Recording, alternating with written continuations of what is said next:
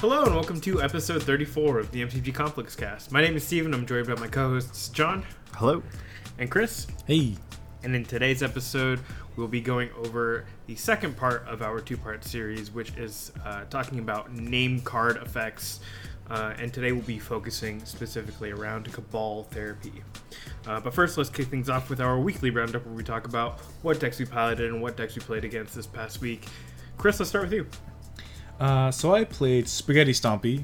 Some of you may know it more as Moldrazi, but I think Spaghetti Stompy is a far superior name. Moldrazi. Wow, what a great name. I've not heard that one. And I went to 2-1-1. ID'd in the last round. OP decided he had better things to do than play Magic for another hour. So he wanted to draw, so I was like, okay, fine. Turns out he was playing while we were taking turns, which probably dumpsters all over what I'm trying to do very, very badly. So I'm not really too upset about that one, I suppose. Chalice on one? Turns out the deck that's tapping out every turn is very bad against the card Exhaustion. Yeah. Although I did play against a standard dinosaur deck. That was very interesting. Yeah. I almost got Galted. But I was able to TKS it out of his hand the turn before he was going to play it. It's like turn 5 Regisaur Alpha, turn 6 Galta kill you, right? I think it was like a turn... Well, he didn't actually have the Register Alpha, so no haste. But it would have been, I think, like a turn 5 Galta or something like that. Yeah, Still I got to see him scary. blow someone else up, which is pretty funny. Played against Amulet, lost close games. I had many outs, never drew them. And then I absolutely just trashed I'm sorry. Mardu. Are we just gonna roll by here without making fun of him for I losing? had to watch it. It was cosmic justice unfolding in front of me.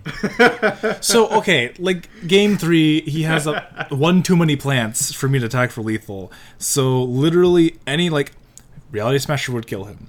Any removal spell in my deck would kill him. I had Ratchet Bombs in post-board, just for plants. Like, I had a Ratchet Bomb in my deck for that. I had Gut Shots in the deck. Special Contortions. You know, I had many, many outs. And then, after I died, I looked at the top cards of my deck, and I had lands for the next 8 consecutive cards. Oh, cool. So, There you go. not even Make up close, your mind, baby. Chris. You're like complaining about not having lands last week, this week, too many lands. Make up your mind. Never lucky. Hashtag never lucky. Yeah, I just trashed Mardu. I almost felt bad. Almost. And you remembered. Turns out Chalice on 1's pretty good against them. What? His game 1 draw consisted of like 8 1-drop spells and then a bunch of lands. So I guess he got to cast a Lingering Souls, perhaps? Or maybe not, I don't know. He just kind of dumped things in the Chalice in case he drew Bedlam Reveler, and he never did, so he just died. And then game 2, I boarded in 14 cards. Jesus Christ. And boarded out all of my Chalices, among other things. And he just got browned. So he has turn 1 pass. I'm like, okay, this Relic of Agenus is not getting Inquisitioned. Excellent. Turn 1 Relic of Agenus pass. There's a He's hard like, card to okay. beat. Second turn, taps off for Young Pyromancer. I'm like, end of your turn, Gut Shot it. Oh. Untap, play like a Temple, play a 3-drop. And he's like, next turn he's like, fetch Lingering Souls. I'm like, okay, end of your turn, Relic you, untap, Relic you, so your Lingering Souls is bye-bye. I'm like, attack you, play another 3-drop, play a second Relic, go. What? So, turns out, he drew all the Bedlam Revelers in his deck that game. And they were never remotely castable. Oh, I almost forgot that game 1 I got to get in there with my Smuggler's Copter. Hey. Which was protected from all his lightning bolts with my Chalice on 1. Oh man. The wombo combo there. The value. Turns out Liliana is inferior to Smuggler's Copter. What's that? He's maybe sack a guy? Oh look, another guy. Oh wait. I have an attacker. But they don't have haste. Copter doesn't care. Smugs McGee, man. I also really enjoy the imagining a Thought-Knot Seer cramming itself into a smuggler's copter. It's like watching an octopus cram itself through a crack in a wall. Just imagine like some tentacles hanging out of the copter as it's flying in at your opponent. Bloated copter. Oh man. Yeah, the mental image of stuff getting into the copter always cracks me up. Put like 3 we were putting Rabble Master tokens in at one time, so we didn't have to like chump attack in with them. So we had to keep store our goblins up. It's just like cram 3 goblins in the next turn, cram 4 goblins in, like clown car style. It's like you can crew it and then you don't even have to attack, right? They Yeah. just like hop in and like, okay, we're done. Yeah. What about you, John? What'd you play? I played Mardu, Mardu Pyromancer. First time taking the just strictly Mardu version of the deck for a spin. I've played the Abomination 4-color version with blue before. This is my first time playing the just strictly Mardu version. It went okay? Question mark. I played humans round 1. I was like, yes, humans. This should be a pretty good matchup. And I ended up losing a really close game 3 where I had some issues with mana, so that was unfortunate. And then I played against Amulet the next round, and we unintentionally drew. Ran out of time, went to turns. So that was a thing. And then I played against Soul Sisters in the 3rd round and won. That matchup taught me how absolutely terrifying. I can't remember it's the 3rd Soul Sister, the pro red and black one, Auriok Champion. Auriok Champion, Mm-hmm. yeah. Yeah, that card is terrifying for Mardu Pyromancer. Yep. You just have a Pyromancer in play that's pooping out tokens because you're casting spells and they're just gaining life, pushing them out of range potentially. It blocks Bedlam Reveler. It attacks through everything except for Lingering Souls. Gotta find them souls. Ugh, yeah. Super quick. I ended up winning, but man, that card is kind of scary. And then I played The Mirror, and I got absolutely shit on. It was the same guy that Chris had fun with earlier. But this time he was the lucky one. In one of our games, he drew all 4 copies of Lingering Souls. So that's good. That's like the Mirror Breaker, right? It's pretty good in the Mirror. Whoever draws the most Lingering Souls wins. And his sideboard was much better suited to the Mirror. Just way better for the Mirror. I had very few things to really bring in, and he's like Hazoret, bunch of balls, just take out all your token Masters. producers. Take out all your token producers and play 4 Illness in the Ranks. I mean, your I sideboard. had 3 Ratchet Bombs to bring in. I think I only brought in 2, but or not Ratchet Bombs. I'm sorry, Engineered Explosives. So Oh, yeah. Rabble Master versus Illness in the Ranks. seems good. So yeah, so I got absolutely trashed. So that was fun. And I've been playing the deck online. I've run it through 2 leagues now.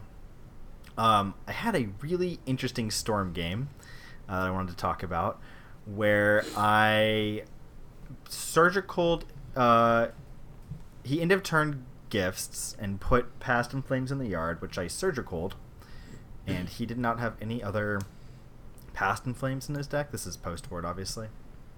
And so he played an extremely long game. I was stuck on 2 lands for most of the game, and I answered every single win con in his deck, except very late in the game. I still had not managed to establish any kind of real clock. He was using Grape Shots as removal, basically. So he's kill your Pyromancer in 2 tokens, down a Grape Shot. And he sticks a Chandra Torch of Defiance. And so he gets it up to 7, and I finally find my first Faithless looting of the game. And I just looting into a Bolt, and I managed to knock it down. And then I basically never find any other way to deal with the Chandra. And I lose to Chandra ult when he has 2 or 3 cards left in deck. And I never saw another Faithless Looting the whole game. It was like an incredibly long game.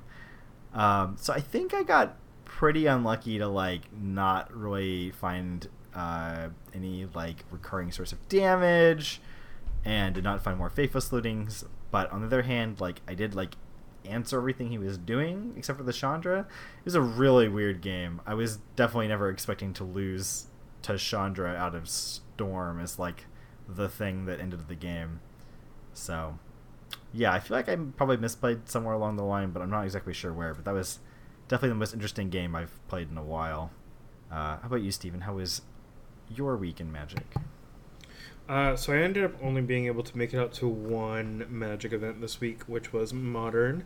I played Amulet. I cut a single... So I've been running Chris's list pretty to the T.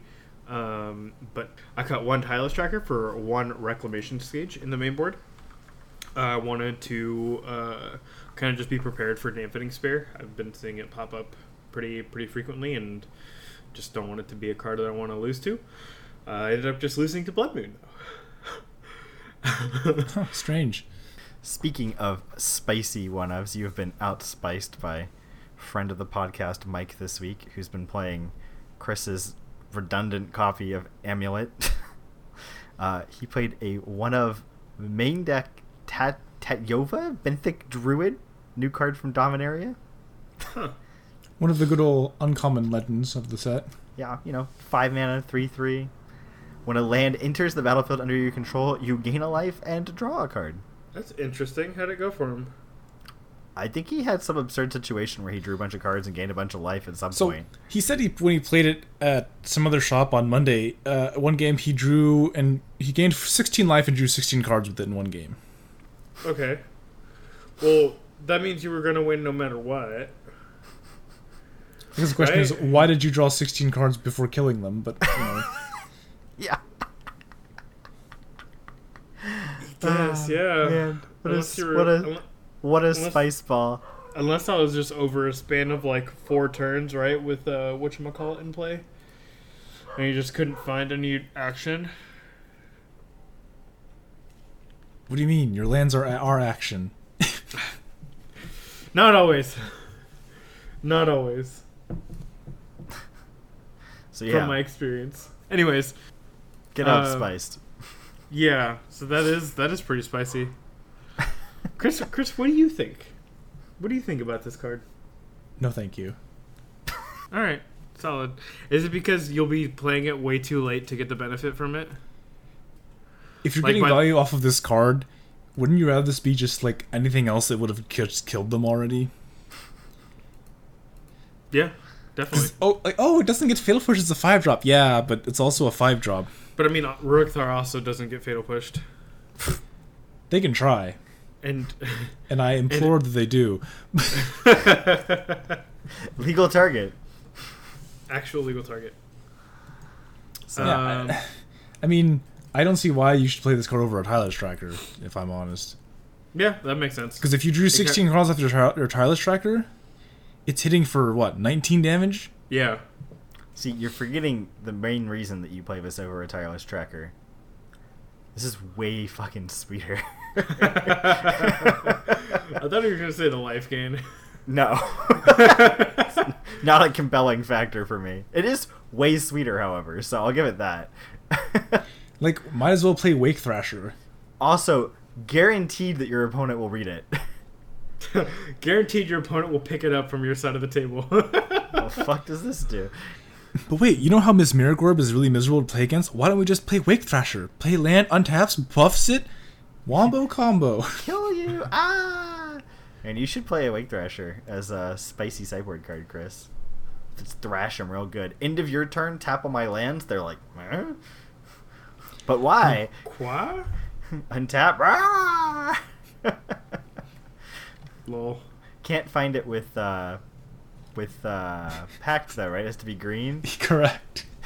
It must be green. Man, they need to reprint a green-blue Wake Thrasher. Lol. Maybe instead of 3 mana, they can just make it green-blue. Ah. Just give it trample. Yeah, man. Yeah, there you go. That'll do it. Give it trample. Man, value. Anyways, before we It'd be like a 4-mana 1/1. Come on. Yeah. Before we get too far out in the weeds, we should come back around to our topic of the week. This week we're going to be talking about one of my favorite cards in Magic the Gathering. I think it is one of the more skill testing cards which the Coast has ever printed. That card is Cobble Therapy. It is a black sorcerer that costs a single black mana, and it says it says name a non-land card. Your target player reveals their hand, and all copies of the chosen card are discarded. It has flashback for sacrifice a creature. No mana cost involved, which gives it a lot of utility in very strange and friend situations. This card is sweet. So one key difference between this and Meddling Mage is that Meddling Mage might have value even if you name a card that is not currently in their hand, because they have opportunities to draw the card you have named and then be sad because their top deck is actually a dead card. Cabal Therapy is not forgiving like that. You name the card, it isn't there, the card did literally nothing. Mm-hmm. It was 1 mana peak, but you don't draw a card. Accurate. Yes. On the flip side, though, Therapy gets multiple copies of a card, which I don't think any other discard spell does, correct? Not a choosing one, no. Yeah. So that is... Oh, I guess there is technically like Hymn to Torok, yes. Mind Twist. Mind Twist. Cube All-Star Mind Twist. Oh my god. That brings back some good memories. But yes, so Therapy has the unique ability to completely ranch your opponent's hand should they have stacked up copies of the same thing floating around. And before we get down into the strategic implications of Therapy, there are a few little edge things that are worth mentioning about how the card works. Very important part of Therapy is you name with Therapy on resolution of the spell. So, if your opponent asks you what you are naming, the spell has resolved, which is very important at competitive REL and higher. So if you cast Cobble Therapy and your opponent looks at you and says, yes, what are you naming? It is too late to cast any counter magic. Or do anything. Brainstorm, really. or do anything. It is too late. The ship has already sailed. So be mindful of that when playing with and against Cobble Therapy. If the opposing player asks for confirmation, it is resolving. You are now into the naming portion of casting Cobble Therapy, and it is too late for you to interact. Also, Cobble Therapy, you can target yourself, much like the card Thoughtseize. And Vendilion Click. And Vendilion Click, you can target yourself, which comes up in certain situations. Reanimator, namely, makes good use of that sometimes as a way to fill its graveyard with the its various fatties that it wants to cheat back into play. And I guess it's worth mentioning that this card is only legal in Legacy, Vintage, Commander type formats. It is not a modern legal card. It was printed in Judgment. Very strange. That's interesting because Judgment was the set that was very light on black cards. So very, very few black cards in Torment, but one of the few that we got was a huge winner. So all right, you're casting Cabal Therapy, right? And it's going to resolve. So at this point, like how do you determine what you're going to name? So I know in Legacy, one land doesn't usually, it's not like Modern, your fetch land and your burst land doesn't usually point you toward a specific deck. You're leading off with Scalding Tarn, right? And that could literally be 10 different decks in Legacy. So I mean, yes and no. The answer to what you should name is the same answer for most of these magical questions, which is it depends. Okay. But actually identifying decks in Legacy is actually extremely important, perhaps even more so than Modern, because you can just die in Legacy on turn 2 perhaps. There's a lot of very nasty combo decks running around in Legacy, and actually being able to identify what your opponent is doing just from their fetch is quite important. But let's say in our scenario where your opponent has played down perhaps a Scalding Tarn, like you said, we first have to establish what deck we're playing, because due to the inherent flexibility of Cobble Therapy, you could be playing it in quite a variety of decks. You could be playing it in a fair deck, or you could be playing it in an unfair deck, and the ways in which you employ the card tend to be offensively in fair decks and defensively in combo decks. So I guess the easiest place to start with this is in fair decks and using the card. I kind of feel like it's the other way around. You're using it aggressively in unfair decks and defensively in fair decks, because when you're the unfair deck, you're typically naming sideboard hate or interaction. So you're aggressively going after answers for your combo. Yeah, I guess that's my wording on that is a little. But yes, you're using it to defend your combo by proactively taking cards out of their hand. So I guess it's how you can kind of flip the wording around either way. But yes, so in a fair deck, your goal is to, generally speaking, prevent your opponent from doing something nasty if they are a combo deck, or to accrue the maximum amount of value if they are a fair deck.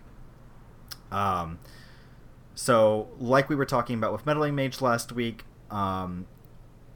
in a fair deck in Legacy with Cobble Therapy, you are very frequently trying to name cards that you think are going to be in your opponent's hand that would make the hand a solid keep. Like, for example, if you're doing it early in the game, a name like Ponder or Brainstorm against a fair deck is a very fair name, something they're very likely to have in hand, especially if they don't have mana up to Brainstorm, which is another can of worms that we will be getting into shortly. So you mentioned that there was, we've led off with a blue fetch, or our opponent has led off with a blue fetch, and now we have to pick a card that's usually going to be in their hand. So how do we respond to, like, so with our Cabal Therapy on the stack, they respond with a Brainstorm. Mm-hmm. That obviously narrows the deck selection down to specifically only blue decks and mostly control or combo. So at this point, how do we determine what card to name from there? So I think something that's important that we should I think we should point out is that unlike Meddling Mage and Humans, which is just in the main deck, Cabal Therapy is very frequently a sideboard card in Legacy. So the mystery of what deck my opponent is playing is not something that comes up as often as, say, Meddling Mage does. So if especially they land for the fair decks, right? So if they open on like Polluted Delta into Underground Sea into Ponder, that could be like one of many different Legacy decks. But if you're bringing in Therapy out of the board, you know pretty much exactly what your opponent's already going to be playing. Okay. Unless you just killed them on turn 1 or something because you're the Reanimator deck or something, right? Sure. But you probably saw their hand in that case anyways. Yeah, so there's a couple of decks that do play Therapy main deck, but I think the majority of the decks packing Therapy are in out of the board.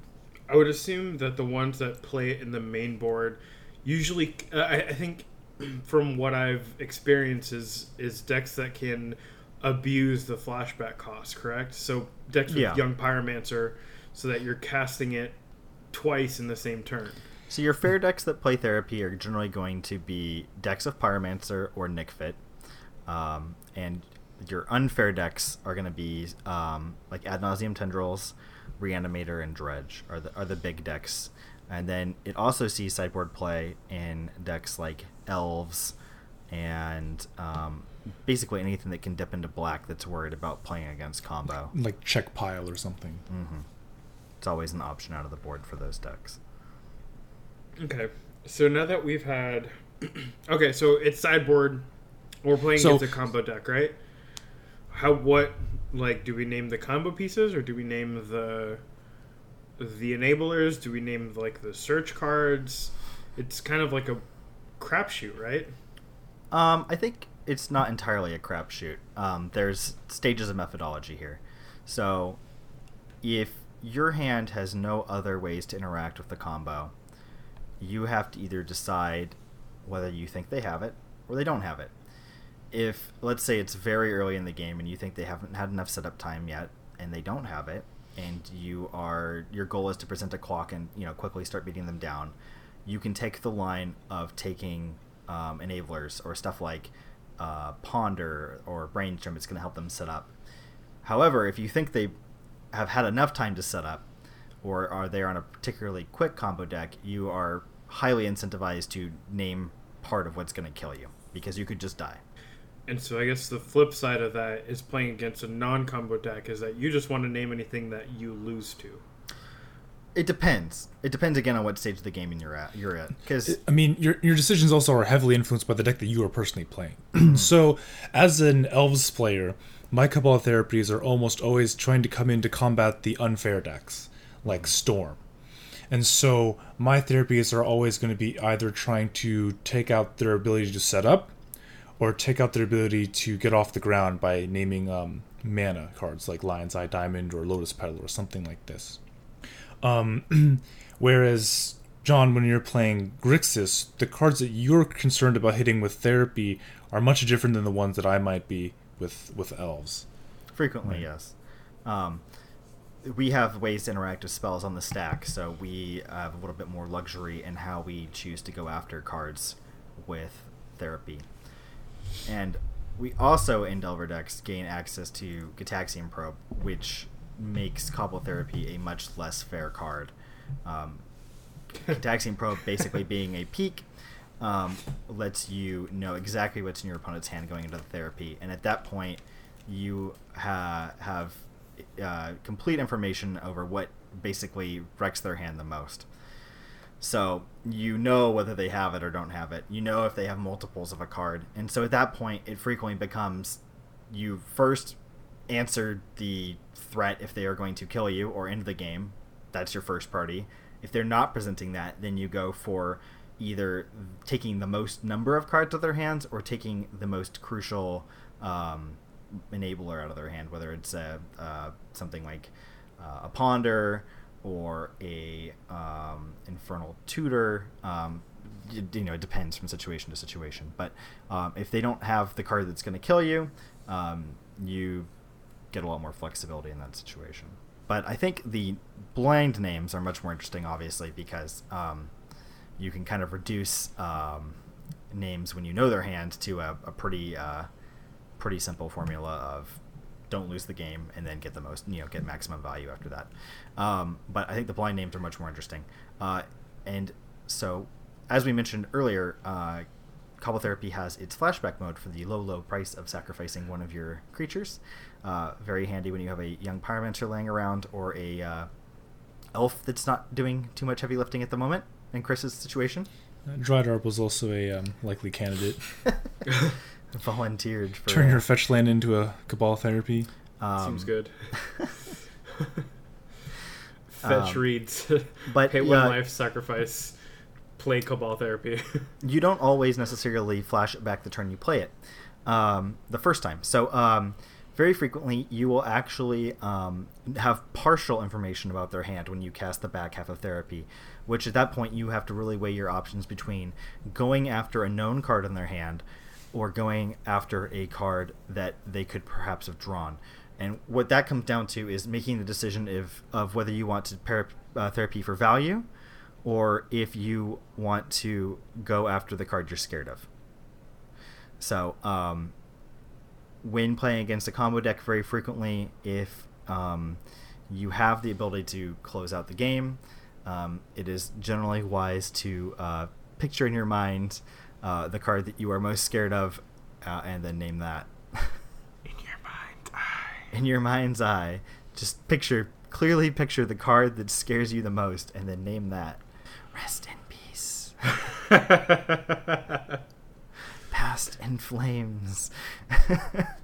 So, I mean, I don't have a ton of experience playing with Cabal Therapy, as it is just a sideboard card out of the Elf deck. And most of the time it's just coming in against decks like Storm, where, maybe I'll name Lion's Eye Diamond. If I hit, I can buy a turn or two that I need. And if I miss, then sometimes I just die on the spot. But I think maybe the most interesting experience I've had with Cabal Therapy was in the top 4 of the PTQ in Seattle, where I was playing against Sneak and Show. And it's game 3, and I have I believe a turn 1 therapy.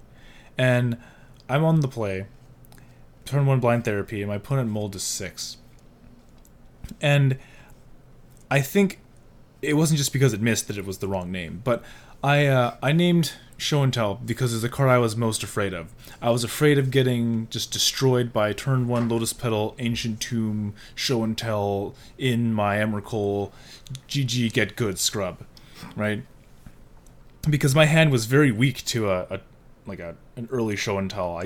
My hand wasn't very fast, it wasn't very combo oriented. It was just kind of a therapy and some random elves. And so I named the card I was most afraid of. But the fact that he mulled a 6 probably should have incentivized me to name cantrips.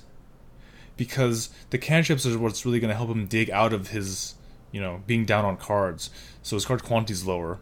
So if he has cantrips to help build up his card quality, then he can sort of kind of get back into the game a little bit easier. Obviously, I got to see his hand for my flashback therapy, but I didn't end up flashing it back till about maybe 4 turns later into the game, at which point he played almost all the cantrips that his hand was full of. And I think that when I flashed back my therapy, he brainstormed in response, which made it a really hard decision. So earlier in the match, I had punted playing therapy. I thought that Brainstorm could put back 3 cards and when in fact could only put back 2. So I knew his hand contained double Sneak Attack Grizzlebrand, and stupid me forgot that. And so had I just named Sneak Attack, I would have guaranteed to hit the one that he left in his hand because he put back Sneak Attack Grizzlebrand. And then I would have had one more turn because he'd have to draw Grizzlebrand and then the second Sneak Attack. But in any case, so I was thinking about that, and I ultimately decided that if he had a way to sneak in a big dumb idiot, he would have hit it. Because in the previous games, even earlier in that game, I had always been naming the card that puts the big fat creature into play.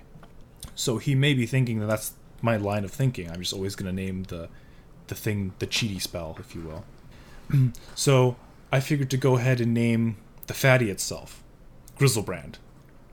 Because if you have Grizzlebrand in your hand and I hit, then you're drawing these super dead cheaty spells and nothing's happening. And it's late enough in the game that I don't believe that he has a bunch of cantrips left in his hand. And he hasn't really played anything else. So I figured he has to be either waiting for a fatty or a way to put the fatty into play. And maybe he had both, but didn't have the mana to implement them, so I went ahead and named Grizzlebrand, and I hit. He had a Grizzlebrand. His hand at that point I think was like Lotus Petal, Grizzlebrand, and Grafdigger's Cage. Bins the Grizzlebrand. Next turn he untaps, draws his card, kind of shrugs, and plays the Sneak Attack that he put on top of his deck. So I was pretty happy about that one. I mean, I had to get lucky for him to not draw another threat ever again, but, had I named the wrong card, I just would have died instantly, so. Yeah. So, I mean, what do you think about that? Like, if you establish a pattern, right, these are the cards I'm typically going to be naming, and then your opponent reacts to that. Yeah, the interplay between Cabal Therapy and Brainstorm is a very interesting mini-game. I know Steven loves mind games, right? Yeah, this is my favorite. I am not a big mental magic player, I guess. I don't know if that's the right term, but I do not play the bluffing game very much. But this is definitely a huge opportunity for those types of mental games if your opponent. Personally, I tend to name cantrips very frequently with cards like Therapy because they are extremely likely to end up still in your opponent's hand. I think most people naturally lean towards hiding the cards they're scared of losing on top of the deck. And generally, it's only people who are trying to be clever that leave the cards they're scared of losing in their hand. They're trying to, next level you. But like Chris kind of caught on to, you can abuse that if you notice that there's a pattern there, right? Because you do see the hand with with Therapy on Resolution. And if you notice that there's always some action hanging out in there after the Brainstorm, that's perhaps the way to go. But I tend to favor, at least at the start, almost always going after the cantrips in the blue combo matchups. But I don't know, like on turn, say, 5 or 6 or something, after they've cast 2 Brainstorms and a Ponder, like, I don't know. Well, if they're brainstorming... I feel like at that point, naming more cantrips seems unlikely. If they've brainstormed in response, I think it's not unlikely that they've drawn into more cantrips. But also, I guess, in that situation, naming, if you have more permission, like counterspell-based permission, naming their counterspells is not bad in that situation either. Stripping their ability to interact with your permission when they attempt to combo off the next turn is also pretty solid. And I guess, again, because you're permission, if you're playing a permission-based deck, you only have to care about the cheaty spells, the sneak attack, the show and tell. Whereas I have to worry about both. Yeah. I can't just say you can have a Griselbrand because your show and tell is never going to resolve. Yeah. If you play a show and tell, it's gonna happen. Yeah. Yeah, So I kind of have to pick one side to leave you stranded in your hand. Either ways to sneak in a fatty or a fatty. You can have as many of one of those two as you want. It's when you have both that it's real bad for me. Yeah, I guess playing against stuff like Sneak Attack is a little scary in that situation because eventually you lose the ability to interact with discard against that. Because if they resolve a Sneak Attack, then any fatty off the top just kills you, basically. And you never have a window or an opportunity to interact with it at sorcery speed.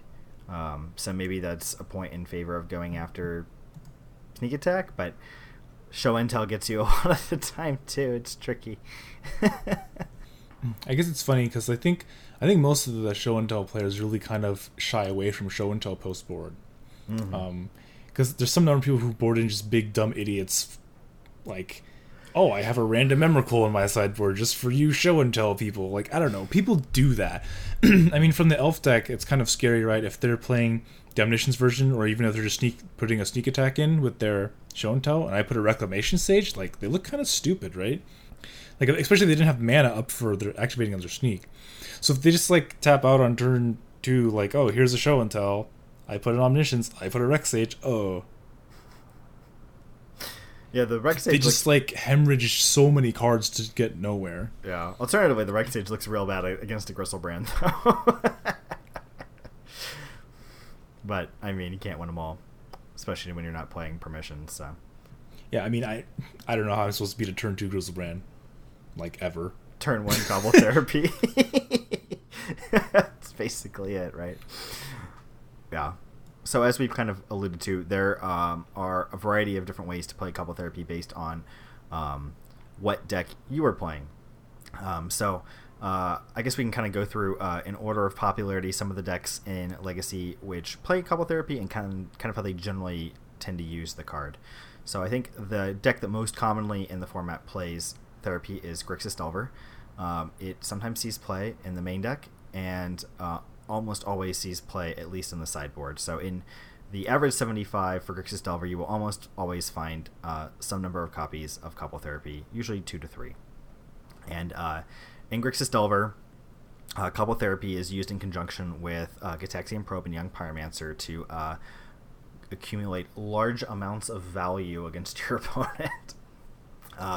With a Pyromancer in play, casting a Therapy will make a token, which can then be handily fed to the back half of Therapy, which poops out its own token. So you end up ahead of token, and your opponent ends down at least 2 selections worth of cards. The back end hopefully hitting since you had knowledge of their hand, and the front half hopefully hitting because you made an informed and wise decision based on what you think your opponent was playing. Very frequently with Grixis Delver, I like naming cards that are extremely likely to be in my opponent's hand on the front half, and on the back half I go after something a little bit more targeted based off of my knowledge from the first look. Post board, the card does not usually come in against fair decks, since you are generally ending up in kind of a almost like a mid-range grind fest against a lot of fair decks, and the common thinking of taking out discard in mid-rangey mirrors holds true still, even though you can get a lot of value off of therapy.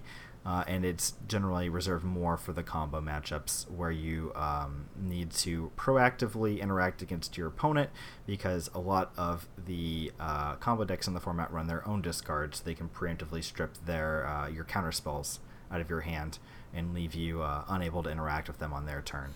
So aggressively using therapy to kind of dismantle their hand or limit their options to interact with you on your turn are very important, because you can feel like you have a very solid hand of your Force of Will and Daze, and your opponent will simply duress your Force of Will and then play around Daze, and you will lose.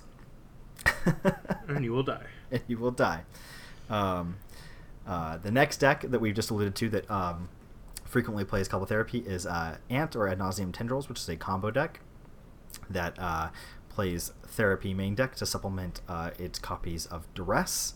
And a Ants player is, generally speaking, trying to strip instant speed removal or afterboard disruptive permanents out of your hand, or if you are failing to establish a clock against them, they will sometimes go after your card selection to prevent you from finding a threat, which gives them a much larger number of turns to set up their combo and makes them much more likely to successfully combo off and kill you. Chris, how has your experience been playing against Ad Nauseam Tendrils with their therapies against you? How do they generally attack you with their therapies? So therapies against elves are kind of interesting. From the Storm side of things, they almost exclusively will name cards that will kill them relief quickly. So Glimpse of Nature or Natural Order. Because if I get to resolve a Natural Order on turn 2 or 3 and put a Rook Thorn into play, it becomes incredibly difficult for them to win. So they just want to make sure that's not a thing that's allowed to happen. So, in general, Storm is incredibly favored against elves, and the games that they lose are when they're too slow in setting up, and they just get Natural Ordered on turn 3, or Glimpsed on turn 2 or 3. So they're almost exclusively naming one of those two cards to stay alive just long enough. So in that matchup, you are almost in a way. I don't want to say. I guess you are the beatdown in that matchup, and they're the control, technically speaking, right?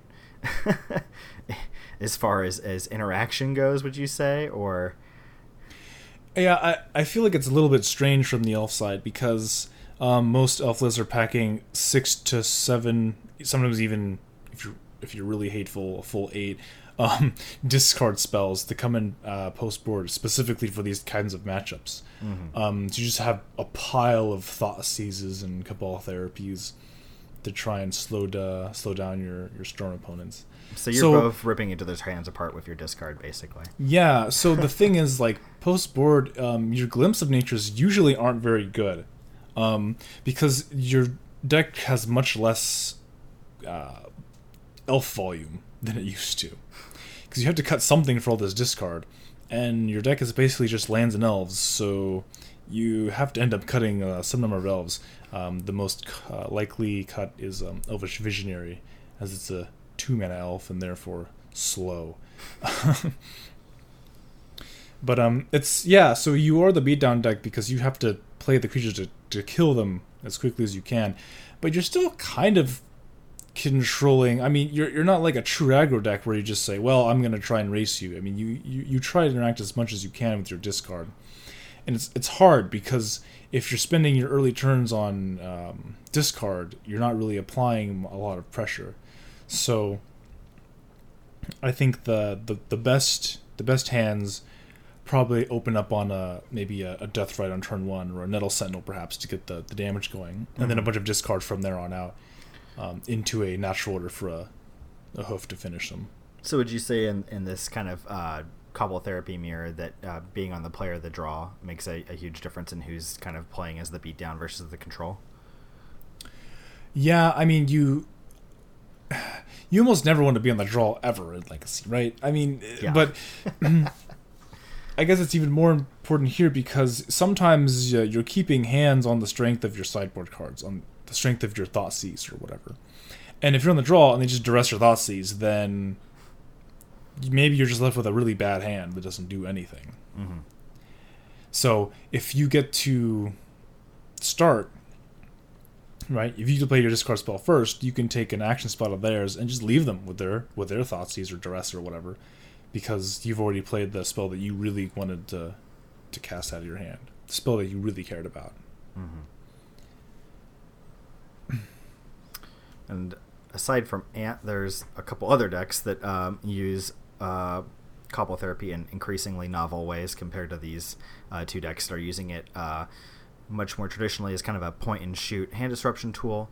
Reanimator, although it still does use Cobble Therapy in a disruptive manner, will very frequently actually therapy itself to put reanimation targets into the graveyard. Much the same way as Reanimator decks in other formats sometimes use Thoughtseize to target both their opponents and themselves. Therapy obviously still benefits from its disruptive nature by hitting multiple cards of your opponent's hand, so it can clear away multiple copies of, let's say, Force of Will, which is a very relevant card for a Reanimator player trying to go off early. And it also can set up the one or two perhaps Gristlebrand's that you have in your hand. If you have multiple copies, it's obviously very frequently beneficial to put multiple copies into the yard, because sometimes you do actually have to cast a second reanimation spell after they perhaps Swords to Plowshares or deal with your first fatty in some manner. So the games that you are not winning by putting the first fatty into play, you will definitely need a second, and being able to efficiently put multiple copies into the graveyard of a card at the same time can be really beneficial. Also very good to have in post-board games for aggressively going after hateful permanents your opponents might be playing, like Rest in Peace, Grafdigger's Cage, etc. And in a similar vein, Dredge is another graveyard deck that is looking to sometimes target itself with Cobble Therapy. Dredge obviously is attempting to put cards with the keyword Dredge into its own graveyard, and Cobble Therapy suits that need quite nicely. But another aspect of Dredge's use of Cobble Therapy that a lot of decks don't also go after is Dredge very frequently wants to kill its own creatures to put tokens into play off of its copies of Bridge from Below, and Cobble Therapy does that very nicely. Sacrificing a Narcomoeba or an Icarid to your Cobble Therapy can net you a large number of tokens while disrupting your opponent's hand at the same time, which would be quite nice. And sometimes when you're doing that, like you're just therapying to get some zombie tokens into play, you don't even care what you're naming. No. Right. Like, your opponent's hand might be empty and you still want a therapy just so you can get some zombies. Mm-hmm. So it's a very different use of the card compared to what some other decks do, but still has great potential in the post-board games for picking off just like Reanimator, that graveyard hate that you're very afraid of after your opponent's had a chance to go into the well and look at the sideboard. And the last deck that frequently plays main deck Therapy is also actually looking to benefit from the sacrifice effect on the card, and that's Nickfit, a deck that uses the card Veteran Explorer, which is a 1-mana 1/2, I believe, that when it hits the graveyard, both players can go and put 2 basic lands from their decks into play untapped. Since the basic land count in the average Legacy deck is somewhere around 0, Nickfit benefits pretty asymmetrically from that, so you get to shred your opponent's hand a little bit while also ramping yourself, which is very nice for getting ahead and playing some of the overcosted, for Legacy at least, mid-range fatties that Nickfit decks like to cram themselves full of. Nothing like getting Thragtusked in Legacy. So, do you think the average basic land count in Legacy is less than 1? No, I don't think it's less than 1, but I think it's close to it. There are a lot of decks that have 0 basics, but the Storm decks of the format and the Miracle deck and Chuck Pile. I think right now we're actually at a high point that we've been in a while for basics in the format, right? Chuck Pile, Miracles, and then the Storm combo decks actually tend to have at least a couple basics. But a lot of the Delver type decks that are a large portion of the format, and the Stompy decks, aside from Moon Stompy or Dragon Stompy, I guess as it's called frequently, don't have any basics at all. Although Moon Stompy is a resurgent force in the metagame that has a lot of basics as well. So I don't know. We'd have to average that out. I think actually it might be closer to the 1 to 2 range, even though it very frequently does not feel like that. I guess Elves also packed full of basics. A two basic deck. Mm-hmm. I think Elves plays a lot less basics than people might normally think. Expect, yeah. A pretty decent. I think most decks in the top decks in the format have a small number of basics, but Grixis Delver is a very large portion of the format which does not run any basics. Because like we have to establish, Therapy is a very difficult card to play. This is a known thing. Cool. Yeah. What you name changes. It depends what the correct name is. Duh. But it's heavily influenced by what you're playing against, obviously, but also what you are playing. Unlike Meddling Mage in Modern, Meddling Mage is almost exclusively played in the human deck. So the question of what deck I'm playing is always the same. In Legacy, that's very much not the case. There's tons of decks that are playing Cabal Therapy, and so the types of cards you're trying to go after with your Therapy are sometimes not so different and sometimes vastly different, depending on what you're playing. Like, I think the combo decks are, the vast majority of the time, just naming Force of Will. Right? They're just naming the thing that is most likely to stop them from comboing. And once even if it's not there, even if they miss, it's fine, because that means the coast is clear. Like, when they cast a Therapy, like, especially game 1, like, if Storm casts Therapy game 1, and aims Force of Will, after that spell resolves, they're almost guaranteed to be able to go off completely, unmolested. Whereas you, playing Grixis Delver, maybe you're playing Grixis Therapies in the main, for whatever reason, the Therapies you name are going to be fundamentally different than those played by Ant. Especially against Fair decks game 1. It's very... where you are in the game dependent, right? Like, are you trying to protect a single Delver and desperately trying to cut off removal spells? Or are you trying to prevent them from finding, their Baleful Strix or Gurmag Angler or Jace the Mind Sculptor or whatever? Maybe you feel your opponent's just trying to hit lands, so you want to cut off as many cantrips as possible to just narrow down the ability they have to find mana. Very frequently, I think, against Fair decks, you are trying to get the most cards possible. You are going for the card you think they are most likely to have duplicates of, because it is a slugfest in the Fair Mirrors on terms of card advantage. And if you can't guarantee that you're going to get ahead in card advantage, like getting multiple cards, you want to win on card quality. Excuse me. And I think that's where going after the cantrips comes in, because since card advantage is so hard to come by, card quality is how you're going to win the game. And cutting off that avenue for them can be really devastating. If they don't have access to Brainstorm, and you do, they're going to have a bunch of lands and trash in their hand, and you're going to have gas, gas, gas.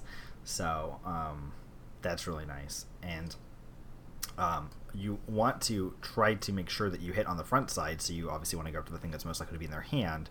That way you're at least even on cards, and then later, once you have like a Pyromancer token or something laying around that's not getting any use, then you can cash it in for another card, or at least have a go at getting another card, which then puts you ahead on card advantage, right? Even if the card that you get isn't particularly amazing, it's something they could have turned into a better card with a Brainstorm. And that about brings us to our final segment of today, Slot of the Week, where we tell you what card we are totally hyped to put in our 75 this week. Chris, let's start with you. Well, as per the repeated suggestions from another well-known player who's recently been playing a lot of Amulet himself, despite the abundance of moons, is Academy Ruins in the old Amulet deck. It's a land, so it fits. It's on theme. And with Academy Ruins, you can do some pretty sweet stuff. There's some decks that really just don't like getting Engineered Explosive every single turn of the game. Accurate. There's also decks that don't like you casting Walking Blister every turn of the game either. Accurate. Because typically they think, oh, I've answered this Walking Blister, I don't have to worry about it again. Well, actually you do, and next time it's going to be a little bit bigger than it was before. Just buys back amulets too. Yeah, this is a thing that can happen, but often, probably, I would imagine, is not very frequent. That's like post-board, right? Like, oh, I just need Amulet to win. Good thing I played it on turn 1 and they destroyed it on turn 2. Good thing. I mean, I guess that could be a thing, but yeah, I from playing against Walking Ballista, right? I feel like if the card's good against you, if they have a second one, it's disaster. Right? It's just a total disaster. And the thing is with Walking Ballista, it's really easy to put it in the graveyard to replay it for bigger. Accurate. And You know, turn it's like, removal oh. counters. Like, yeah, because typically you're like, I'm gonna do this play to force my opponent to spend counters, right? And then I don't have to deal with it anymore because it's gonna be either dead or not enough counters. Well, here it is, back at it again. End of turn, remove 5 counters to your face. So not only can you tutor for Walking Ballista, you can also just keep playing it over and over and over and over again. Activate, put it on top of my deck. Draw it. Yeah, wait, what pay are you for gonna 10. do? Path it? Play for 10. Yeah.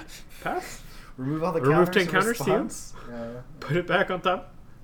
Pass. Like, what if you're playing blue-white, right? And your opponent has a Cavern Construct and an Academy Ruins and a Ballista, like, how do you win? You How on don't. earth do you win? You don't. You just lose. Like, oh, I hope Spreading Seas is, I don't know, Cavern or Ruins or something, I don't know. Yeah. Yeah. Unfortunately, I do not currently own a foil copy of this land, so But you have it signed! Ah! I'll have to play a filthy non-foil copy for this coming week. When you get a foil copy, you can trade me your signed copy. Hey, there you go. I'll actually, so if I get a foil copy, I'll actually own no more Academy Ruins than I know what to do with. Because turns out I bought the signed Academy Ruins because I couldn't find my other one. I thought I traded it away, and then I found it. So I now have 2 non-foil Academy Ruins. One is signed, one is not, and yeah. So what about you, Steven? What's your slot of the week? My slot of the week is a card that I used to play with back in the good old Eldrazi winter times. It was an MVP card. Blocked a Reality Smasher real good, especially when it was on one of my indestructible lands.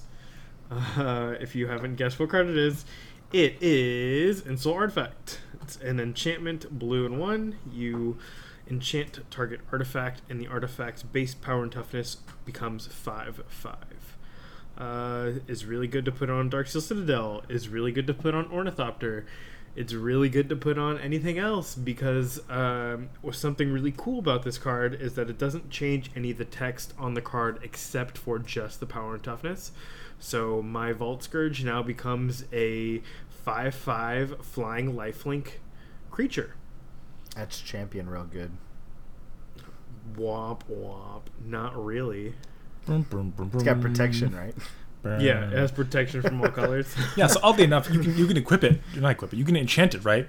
You have a 5/5 champion. But then the second you play a third artifact, the soul artifact just falls off. Falls off. It just like de-levels as like Jettisons. mid combat. You like activate a land, it just goes. Meow. Seems kind of like a flavor fail. I don't know. But yeah, I'll be trying it out. I have been wanting to test out this list of Affinity that runs the 0-drop indestructible artifact from Innistrad block. It's just literally an artifact that's 0, and it says this artifact is indestructible. You mean Darksteel Relic? Yeah, Darksteel Yeah, Relic. Darksteel Relic. From Seems Darksteel? like- yeah. No, that's not Darksteel's from Innistrad, isn't it? No. From Innistrad. Why on earth would it be from Innistrad? Darksteel is a Mirrodin thing. It is definitely from Darksteel. I don't know why I thought it was from. Weird. I thought Okay, it- it's I from thought it like was from the Scars new of ones. Mirrodin or something. It wasn't from the original Mirrodin block. Yeah, I think it's a new print, but yeah. Sorry, new Phyrexian. There's also That's what I meant isn't to there say. like a Darksteel mutation or something like that? Darksteel Like turns like I think it's from a supplemental product.